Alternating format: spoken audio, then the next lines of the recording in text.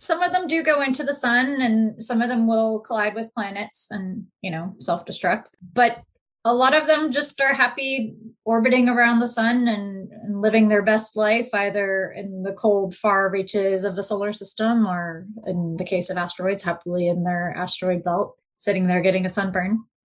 Now that we've done that, now that we know that we can do that, now that we know what a common environment actually looks like and how it varies as it comes in and around the sun to the outer reaches of its orbit, we really want to go to a sample now, scoop up some of the dust off the surface, dust and ice, hopefully, and then bring that back to Earth so that we can study it in our laboratories.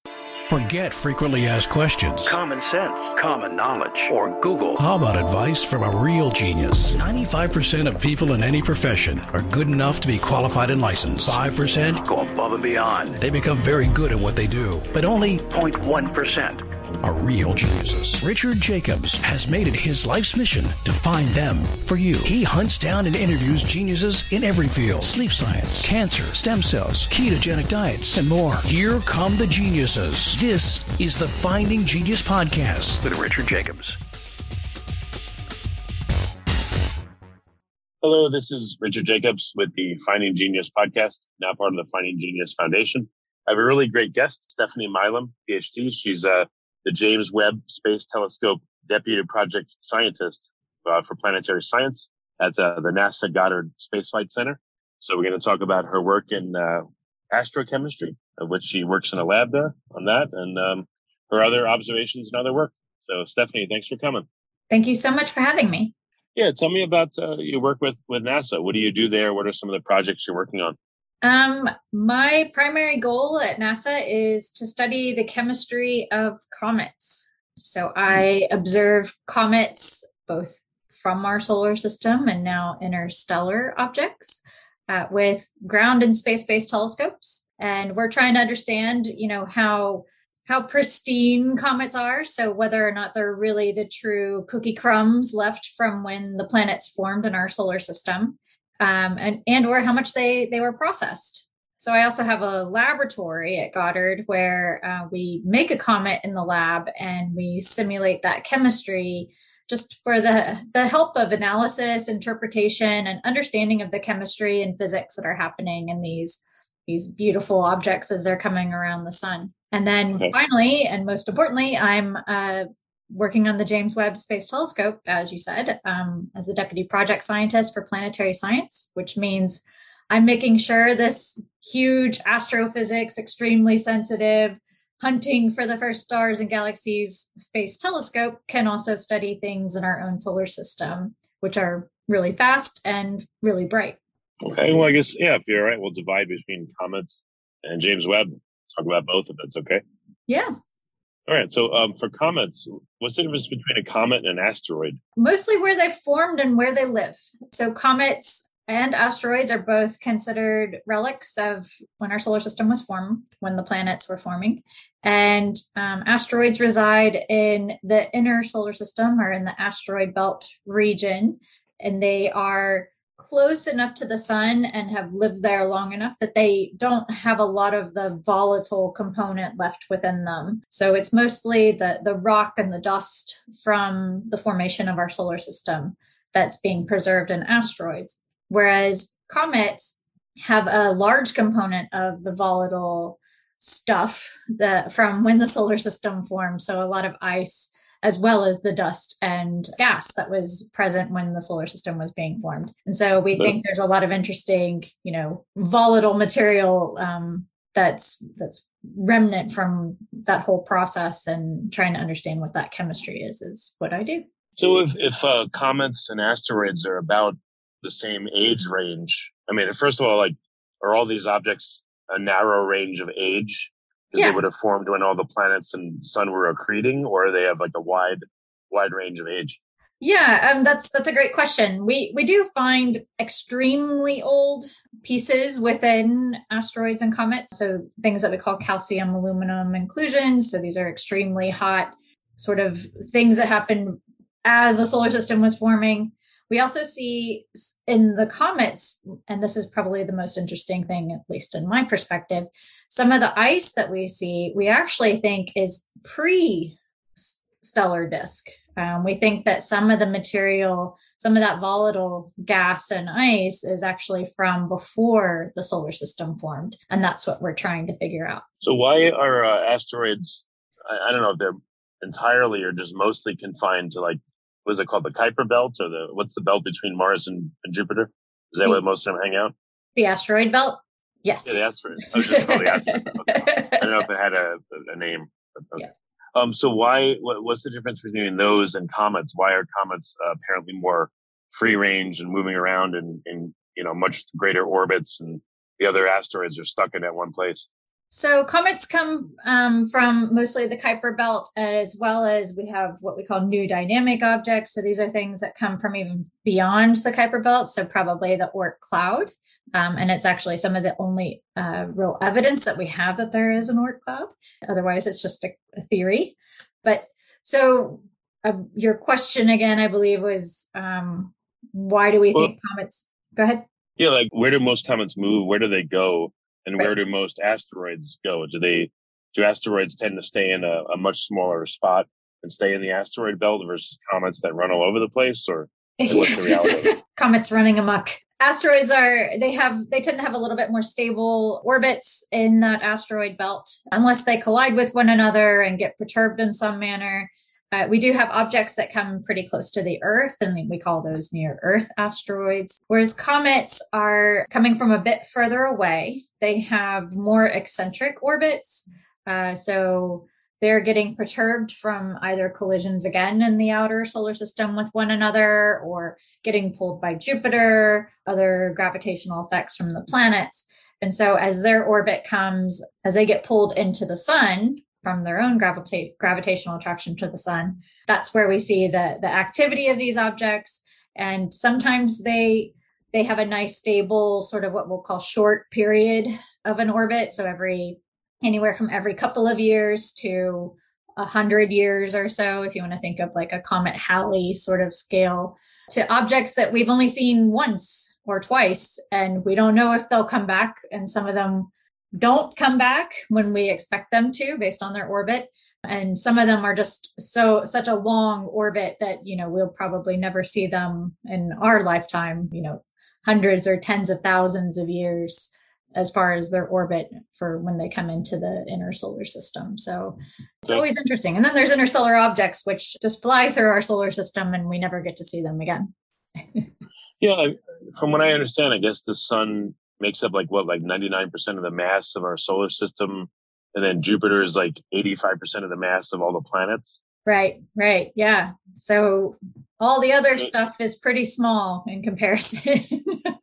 So does that mean like a vast majority of asteroids and or comets will end up either going into the sun or going into Jupiter? Like what are the major sinks for these things that take them out of circulation?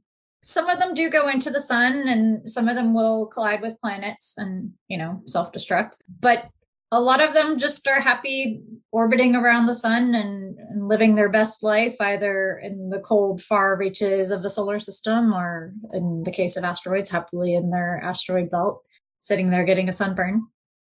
Before we continue, I've been personally funding the Finding Genius podcast for 4.5 years now, which has led to 2,700 plus interviews of clinicians, researchers, scientists, CEOs, and other amazing people who are working to advance science and improve our lives and our world.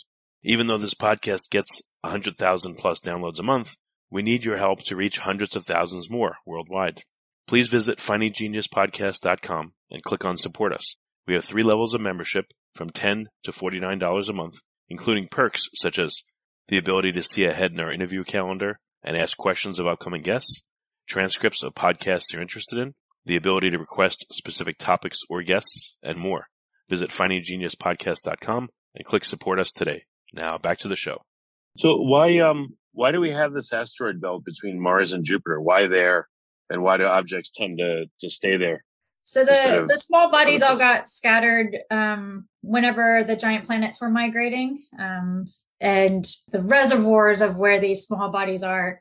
And it's kind of funny because, decades ago, we thought that there were very distinct reservoirs. And it seems now that we're finding more and more objects kind of breaching in between our main known reservoirs, the Kuiper belt and the asteroid belt. So we're now finding objects that are kind of meshing in between and moving in between these two main reservoirs. It's all based on the dynamics of the planets, the mass of Jupiter versus the sun, and how when Jupiter was big, pushed and pulled about as during the formation of our solar system, it was kind of kicking all these small bodies either into the inner solar system or out to the outer solar system. Well, I guess I would think Jupiter would be the biggest arbiter of the path of comets and asteroids because it's the greatest mass, and I guess it would have the greatest gravitational well. The sun, obviously, far more, but right. Does Jupiter act to deflect comets or asteroids hitting us? What do you see as the role of Jupiter in the solar system versus the sun? Absolutely. It can deflect or pull them into new orbits. So we do have comets that are mostly in a beautiful orbit between the sun and Jupiter sort of area. And we call those Jupiter family comets. So they tend to have a lot shorter periods, and they're sort of under the guise and surveillance of Jupiter and its system. So they're definitely more bound to that massive planet dynamic. And then the structure of asteroids versus comets, from the outside in, how different are they, and what's different about them?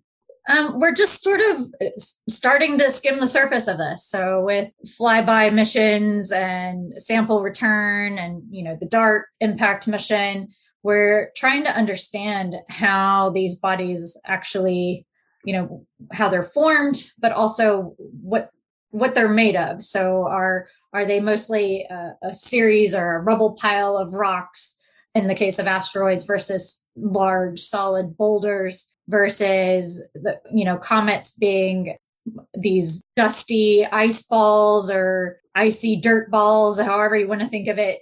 As we've imaged now a number of comets and orbited them and been able to get closer to more and more of these objects, they seem to have these bilobe sort of structures, and it's led a lot of thought and studies on how maybe it's two smaller components that have fused together during an impact or a collision. So understanding what that dynamic would look like, why they didn't destroy one another, and why they seem to just fuse together.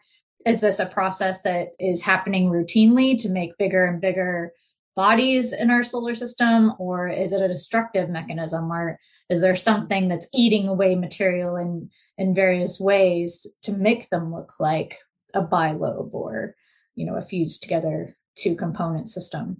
So there's a lot of questions we're trying to answer, and the more we have opportunities to image these things, to sample these things, or even with new things that we're doing, like impacting them, it's teaching us a lot about what they actually are made of and comprised of, and how that actually falls into place with the whole story of the formation of the planetesimals and how they, aggregated into larger and larger bodies like the planets or moons in our solar system.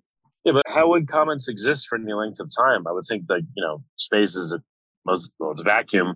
I would think any water would vaporize off in 2 seconds. So how could they exist for millions or billions of years? They're pretty big, and they sublimate a couple of, if you want to think about the surface as they come around the sun, depending on how close they get to the sun now. Obviously, those that go through the photosphere are pretty much annihilated and completely sublimated into gas tufts or bursts into the sun. But those that just come pretty close, they do get pretty warm. And you have to remember, these are large enough bodies that when they get that close to the sun, they are sublimating a lot of their gas. So the comets that come around more frequently tend to be less volatile rich. So they don't have as much ice and gas as those that are brand new coming into the solar. Well, we'll call them brand new to us. Those that have really, really, really long periods, they tend to be much more volatile rich because they've just sat there sort of in the back of the freezer with your steak from 5 years ago, just being preserved and in a nice cold sort of region where they're not being affected by too much of the solar radiation. And a little bit of the radiation from, beyond our solar system, but not a whole lot. It's a pretty dark and cold area that protects them. So they're nice and preserved. And it's always interesting to see how active the new ones are going to be compared to those that are coming around more frequently. What happens when a comet enters Earth's atmosphere? Does it literally vaporize to just its hard core? Or like what happens to them versus asteroids that are more rock or more metal? So there is a lot of rock actually in comets. We just don't know how much. We don't know what that looks like on the inside. We don't know if they have little pockets of ice or whether or not it's sort of an asteroid with the icy matrix kind of in between it, right? We're learning more and more, again, with each mission that we have. So if an icy body like a comet was coming into Earth's atmosphere, a lot of it's actually going to sublimate during the entry phase of the Earth, right? So, I mean, we see this all the time with other things that just burn up in the upper atmosphere as they come in. There's a lot of energy with, coming into the planetary atmosphere, but also then the dynamic of that body going through the atmosphere. It's a lot of surface pressure. So all of that heat is actually going to sublimate a lot of the volatile material pretty quickly. And then whatever the dust and boulder or rock sort of component will then obviously persist as long as they can. Who knows if it's a large enough body, there will probably be a pretty significant impact, something sort of dinosaur killing type of level. But if it's a smaller object and more ice than dust, then perhaps a lot of that will be destroyed in the upper atmosphere and sort of boloid, I guess, before it reaches the Earth, or the stuff that does reach the Earth would probably be a lot smaller. Well, are there any known instances of meteorites that were comets when they entered the Earth's atmosphere that people have found and analyzed? Not that we are aware of, but we do. I mean, when we go through, so the meteor showers that we observe, these are basically dust tails and trails of comets that we know. So every time a comet goes around the sun, it loses some of its gas and its dust, and that's what makes a beautiful comet in the sky. But those that go around very periodically, we see their dust trails. It's like a snail or a slug leaving its trail behind it. And whenever the Earth passes through those trails is what creates these beautiful meteor showers for us. And sometimes those particles will fall to the ground, but they're usually so fine and small that they never actually reach the ground. And so I don't know that there's a confirmed cometary meteorite that's ever been, found or confirmed. There may be some. I don't know of any off the top of my head. That's interesting. So no one's ever confirmed that. I mean, if it happened, is it a certainty that it's happened? We just don't know it. Again, if a meteorite is found, would we know that it was even a comet or comet-like, or could we tell? That's a really interesting question. So far, the samples that we've returned from a comet were from the Stardust mission, and they looked very similar, very heavy in weight.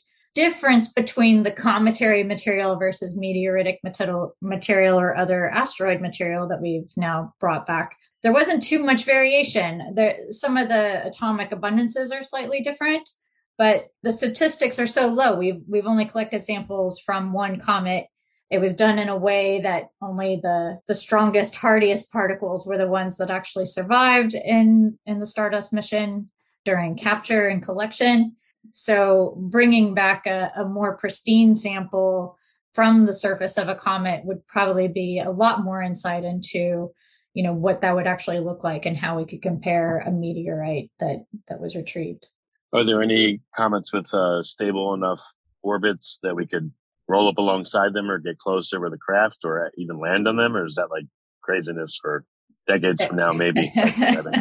There are lots, and we are trying. The Rosetta mission, though, is a perfect demonstration of what we can do. So the European Space Agency had a mission to a comet that comes around the sun every 6-7 years. And so it was easy to get to that comet. I say easy, of course, but it had a nice stable orbit, and it was something that was easy to approach, such that they actually got to the comet and they followed it around the sun and orbited this comet for a number of years before finally crashing the spacecraft into the comet's surface. So it was a really spectacular event. What we want, though, now that we've done that, now that we know that we can do that, now that we know what a comet environment actually looks like and how it varies as it comes in and around the sun to the outer reaches of its orbit, we really want to go to a sample now, scoop up some of the dust off the surface, dust and ice, hopefully, and then bring that back to Earth so that we can study it in our laboratories. Has anyone found void spaces in meteorites that have landed and been able to sample like what's in the void spaces, any gases or anything, or does that not happen? I don't think so. I would imagine any like gas pockets would heat up enough during entry that it would probably cause the object to fragment. So I don't know that there's been gas voids that have been studied in that sort of level, but that's an interesting question. Yeah. Are there any, like, I read about Oumuamua, a couple of years ago. I guess it came from outside the solar system. Are there comets that come from outside the solar system that we can tell, or we don't know? Yeah, absolutely. So we now have 2 interstellar objects that have been identified. So Oumuamua, which was the sort of cigar-shaped asteroidal-looking object, and then the second one actually came a number of months later and was identified and confirmed to be an interstellar object, but it looked like a comet. It was called Borisov, and it was very cometary looking. It was fuzzy, it had a beautiful tail, and we were able to detect the volatile signature coming from that. Quick as they move and as challenging as they are to observe, because upon discovery to the time you can actually observe them is a pretty quick turnaround time for an interstellar object, at least the 2 that we now have had and known. So it's hard to get a real handle on the inventory of the volatile component of that interstellar comet, but it looked mostly like a comet that we see in our solar system, except for some of the abundances of the volatile material were very extreme. So we found a lot of carbon monoxide, for example, in this interstellar comet compared to what we typically see in comets from our solar system, and not as much water. So it was interesting, and it seemed to change on a pretty dynamic time scale, such that we could actually see the variation in the different molecules changing from one month to another. Sometimes we see this in our own comets when there's an outburst event or something. If it has a unique spin that one side of the comet actually gets hotter for a while, you might have some different outgassing that happens. But it was a really interesting object. And, we have a sample of 1 interstellar asteroid now and 1 interstellar comet now.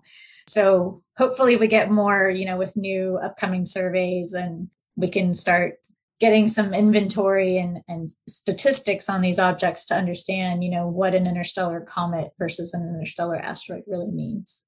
Yeah, and can we tell how old comets or asteroids are? Or they have to be meteorites and we have to grab them and sample them that way in order to know? That's a good question. We believe that they're as old as the solar system, and we have reasons to believe that, just being pristine remnant objects, sort of, like I said, the cookie crumbs of the planets that had formed. What I was alluding to earlier with comets might have some component that's even older. That's based on the isotope ratios that we can measure, the volatile isotope ratios. So nitrogen, for example, is pretty heavy in comets. The nitrogen 15 isotope is pretty abundant compared to the Earth or the sun. And the only other environment that we see nitrogen enrichment in that manner is actually in really cold star-forming regions, where you can enhance that chemistry quite significantly to get heavy nitrogen. So that is an interesting question to us to understand how old comets actually are, and whether or not some of their material, maybe not all of it, but maybe some of it is actually pre-stellar. Yeah, what are the oldest ones? Do we have any idea, or again, it's just a big guess? And we really right now it's a guess. Yeah. Well, what about, can we extrapolate from meteorites? I don't know how many meteorites have been characterized on Earth. Hopefully an appreciable number, but good. But what are their age ranges then? What do we see there? So meteorites are solar system sort of level. But we do see extremely old, or we see star dust in some of these meteorites. So they'll see actual evidence of something that came from a supernova, for example. So there's extreme grains that we can actually see that came from, a nearby supernova event that perhaps was, shedding some of its dust into our solar system when the solar system was forming. And we believe that on multiple levels, seeing some enrichments and processes that have been found now in not only the meteoritic record, but there's other evidence for supernova enrichment as well. So it's interesting to think, there's a saying, that we're made of stars, and it's true. Every component, every element beyond hydrogen and helium, is something that is formed in a star and has been processed and recirculated and regurgitated through the star formation history of our universe. But it's the nature of, how much of that material is actually preserved from one phase to the next of star formation, star and planet formation, as well as evolution. That's really curious. And the fact that we can see these supernova, components, atomic level components in meteorites is really interesting and very compelling. I don't know if this is a ridiculous idea, but has anyone tried to make a man-made, it would obviously be a tiny asteroid that would be, brought up into Earth orbit and then spat out into space with a tracking device on it to see where it goes and how it interacts? I am not aware of anything like that. The most man-made thing that we've sent out is, the Voyager missions, trying to send them out of our solar system, and they keep going and going and going. Okay. I was just wondering. Yeah. So I guess maybe we can shift to James Webb, which is looks like it's producing all kinds of amazing images. So actually, before we get to James Webb, one question that's kind of related to it. So my understanding is James Webb sits at a Lagrange point, I guess, where there's a balance of gravitational forces, so it doesn't really move much. Do asteroids tend to accumulate and hang out at Lagrange points, so they just blow through them because they're moving so fast? They do. So you can actually get accumulation. So every major body has a Lagrange point, right? A Lagrange point, sorry. So we see, for example, the Trojans of Jupiter are hanging out in sort of trailing and leading Lagrange points of the Jupiter system. So we do see that actually happening. The particular area that JWST is in is not a pocket of asteroidal bodies. And we aren't actually sitting at the gravitational saddle point. We are in an orbit around it. It's a nice place to be because we don't have to basically burn fuel the entire time trying to stay at some distance away from Earth, where we can be protected from the radiation and heat of the sun and the Earth and the moon. So we don't have to burn as much fuel to stay there, and we can be in a nice sort of stable orbit going around the sun with the Earth. But there is dust out there. We do have micrometeoroids. We have other debris, but it's a pretty clean environment, all things considered, especially compared to low Earth orbit or anything near where the asteroids reside. If there's any asteroids that are sitting at Lagrange points, I would guess that they'd be slower moving, and again, maybe there's less debris around them. So maybe you'll be, if you could get to them, maneuver or whatever in space to get close to them, could you study them in these Lagrange points? Would it be more amenable to study?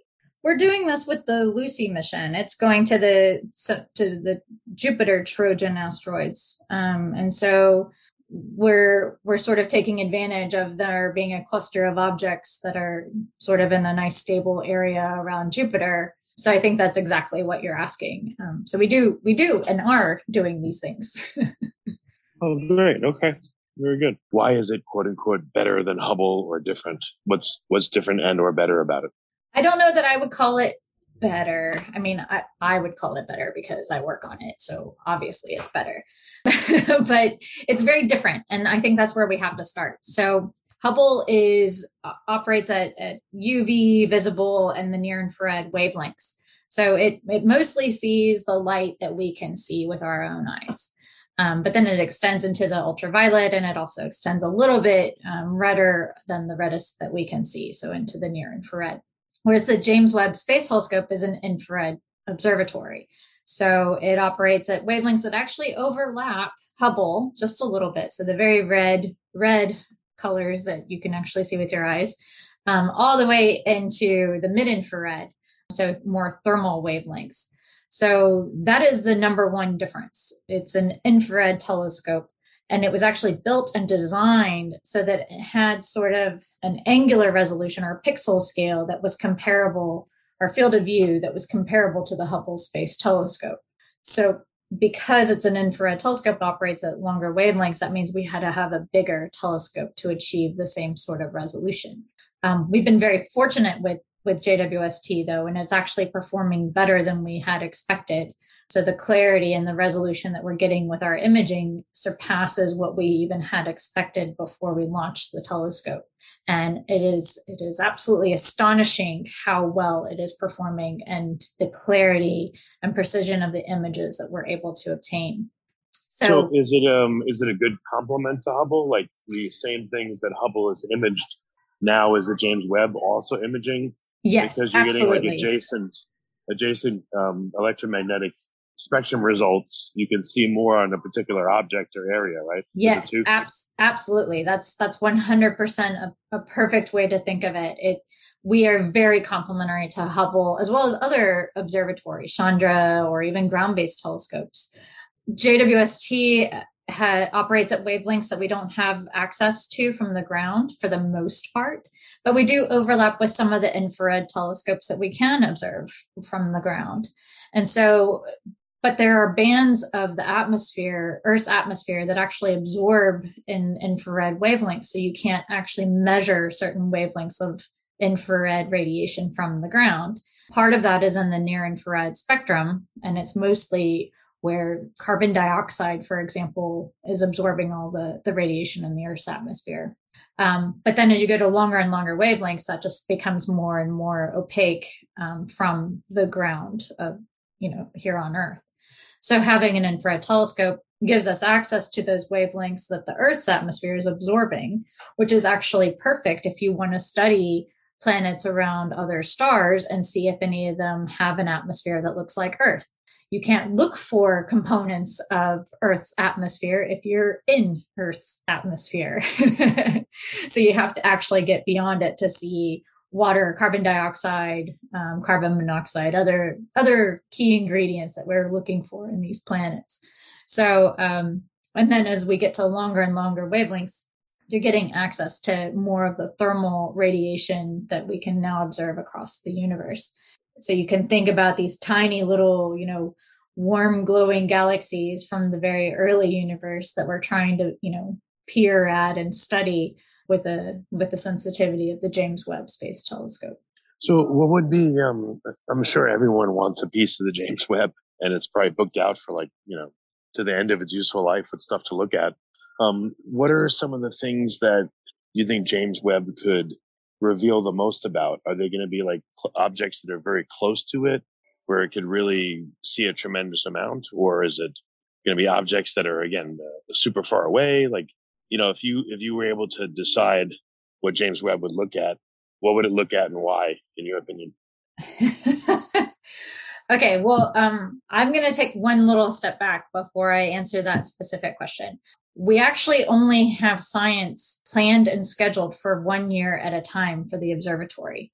And it's competed every single year by the entire astronomy and planetary science communities. So the call for proposals actually just came out this week. So we are now soliciting new science to come in for the second year of science with the James Webb Space Telescope. And we do that to keep things fresh. There's new discoveries, there's new things that we will learn from JWST from 1 year to the next. And we can refine and do better each year by having those lessons learned and applying them and doing new science. So that's a nice refresh that we get every single year with what science is going to be done with the telescope. Now, as far as what it's capable of doing, it was designed to study the far, far away, right? So we are setting out to try to find the first galaxies of the universe. And that is why we have an infrared telescope. That is why we have an extremely sensitive telescope. And that's why we have a very large telescope. We need to collect all the photons that we possibly can from the distant universe.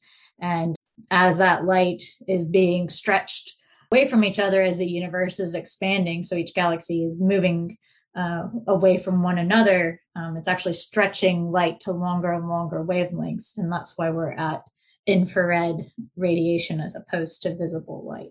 But JWST is also studying things that are a lot closer. So we're looking at not only objects in our own solar system, including the closest of the closest, like near Earth objects, but we're also studying planets around other stars, and those are all within our galaxy. So trying to understand what all the planets that we possibly can look at with the James Webb Space Telescope and study what their atmospheres are made of, if they have atmospheres, what their orbits look like, and if any of them have something unique going on in those atmospheres. So we do really well. We do very well at the far, far away. We do very well at the extremely close up. I think you're right. Things that are bigger and that we are closer to, we're getting a lot of resolution and insight into the nitty gritty details of these objects, like giant star forming regions, for example. But we have this sensitivity that we're now seeing galaxies in almost every direction we point the telescope. There's galaxies photobombing all of our images, and it's absolutely fantastic. Is there any point in looking back at the Earth with James Webb, or it wouldn't reveal anything extra? We absolutely cannot point the telescope towards the Earth, the moon, or the inner solar system, because the design of the James Webb Space Telescope. So it almost looks like a sailboat, right? It has this huge sun shield, and then the observatory sort of pokes out of the center of the sun shield. Spacecraft side and the opposite side of the telescope itself always faces the sun and the Earth, so that we keep the telescope itself, the mirror and the science instruments, extremely cold just by sitting in the shade of that sun shield. Okay. We need that for the sensitivity of this infrared telescope. So if it looked back towards anywhere near the sun, it would burn up all the optics. Yeah, it would annihilate our instrumentation. All right. Well, horrible idea, but at least we know the worst thing you can do. Does it look out along the plane of our solar system, or does it look like quote unquote up or down out of the plane? Like where does it tend to look, and why? It can look at any space in our sky at least twice a year. So it's in an orbit around L2. And so what you have to imagine, like I said, is it's like a boat, a sailboat, where the sail is the actual telescope, the mirror, the giant gold mirror. So the boat part, or the sunshade, always faces the Earth and the sun. But you can imagine we can turn it at any direction. So you sort of get an annulus of the sky at any given time, because you can pivot around the boat or, make the boat turn around. You just can't point it towards the sun. And so we get a nice ring of the sky. And that includes everything from the plane of the solar system to, the extreme northern and southern regions of our sky. So it's a pretty amazing capability. We do have some limitations, obviously. So if I want to study a comet coming into the inner solar system in its orbit, I have to catch that comet with JWST such that it's on its path coming in, but I can't necessarily look at it when it's closest to the sun, of course. Okay. But those are things we're used to dealing with in general with astronomy and planetary science in general. Yeah, well, what out of what James Webb has seen so far, what are some of the most amazing implications that have been discovered? There's so many. Every day there's something new, and it's exciting, and it's hard to keep up. Actually, things are moving so fast, and there's so much data at any given moment. But some of my favorite things that we've been able to see so far with the capability of James Webb Space Telescope is the beautiful star forming regions in our galaxy. So looking in the Carina Nebula as one of the images that was first released, we can see the the intricate balance of, new stars being formed and destroying everything around them because they're so hot and bright, compared to those that are trying to, the cocoons of new stars or protostars embedded within the cloud itself of gas and dust, trying to collect its own mass and build up its own star.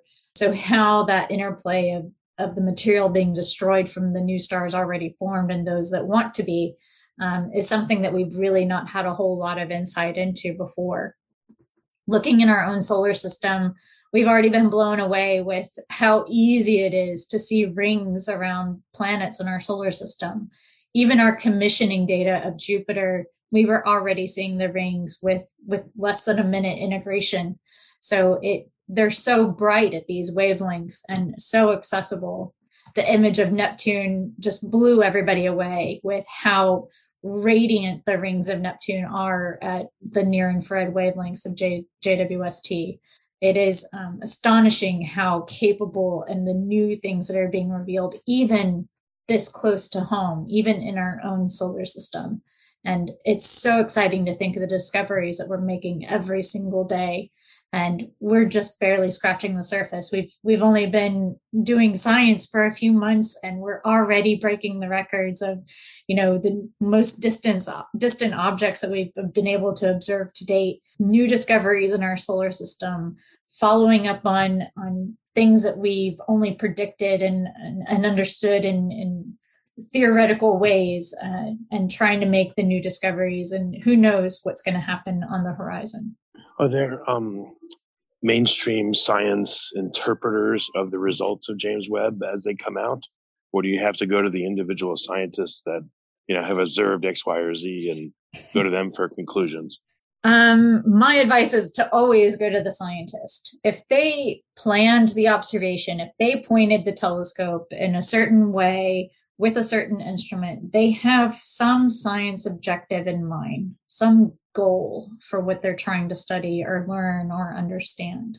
That being said, other scientists are going to be looking at these data and learning other things that maybe the primary scientist didn't want or wasn't planning to do.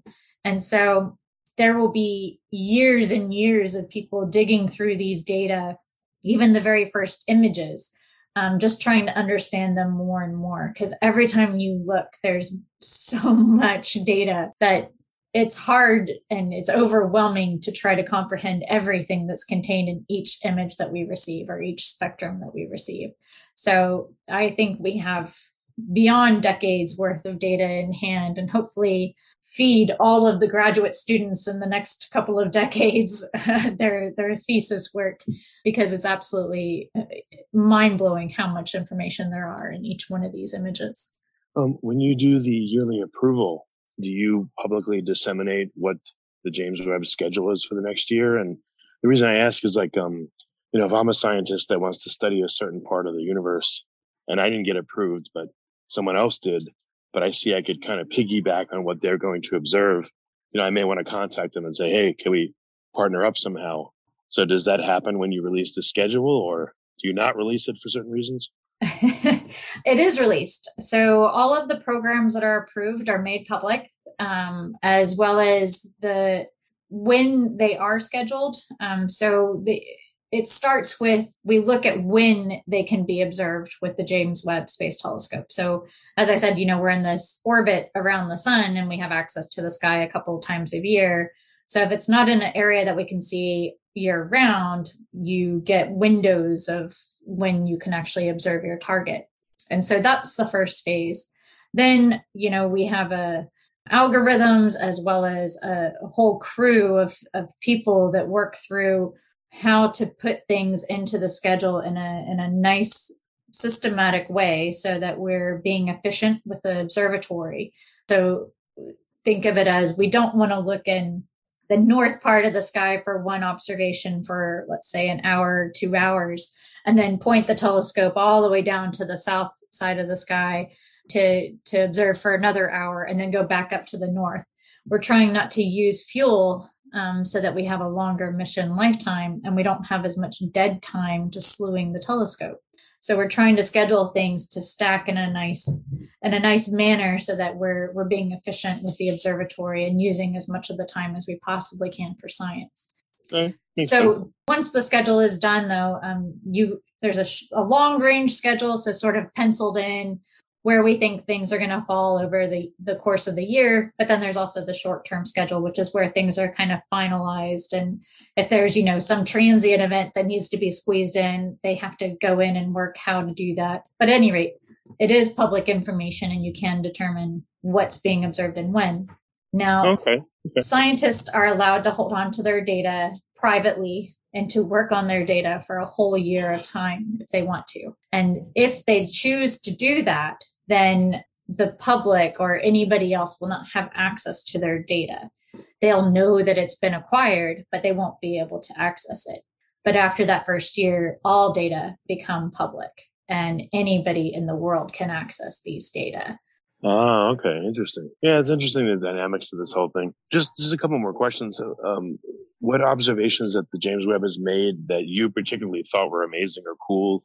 Any implications of them? So everything that we've observed to date has been amazing and cool and blown me away. I don't know why I'm not an extragalactic scientist after seeing, Stephan's quintet. That picture, that first image that was released just blew me away with the beauty and the questions that emerge from just looking at these fantastic galaxies as they're colliding with one another. I have no idea what that science is. I just think it's fantastic and it's so intriguing to me. My favorite things that have been observed to date are probably the comets that we've observed so far. I'm involved in almost all of the comet programs and we're getting exciting data, and it's amazing to see the capability of what we can do with this observatory that we've never been able to do with any other telescope.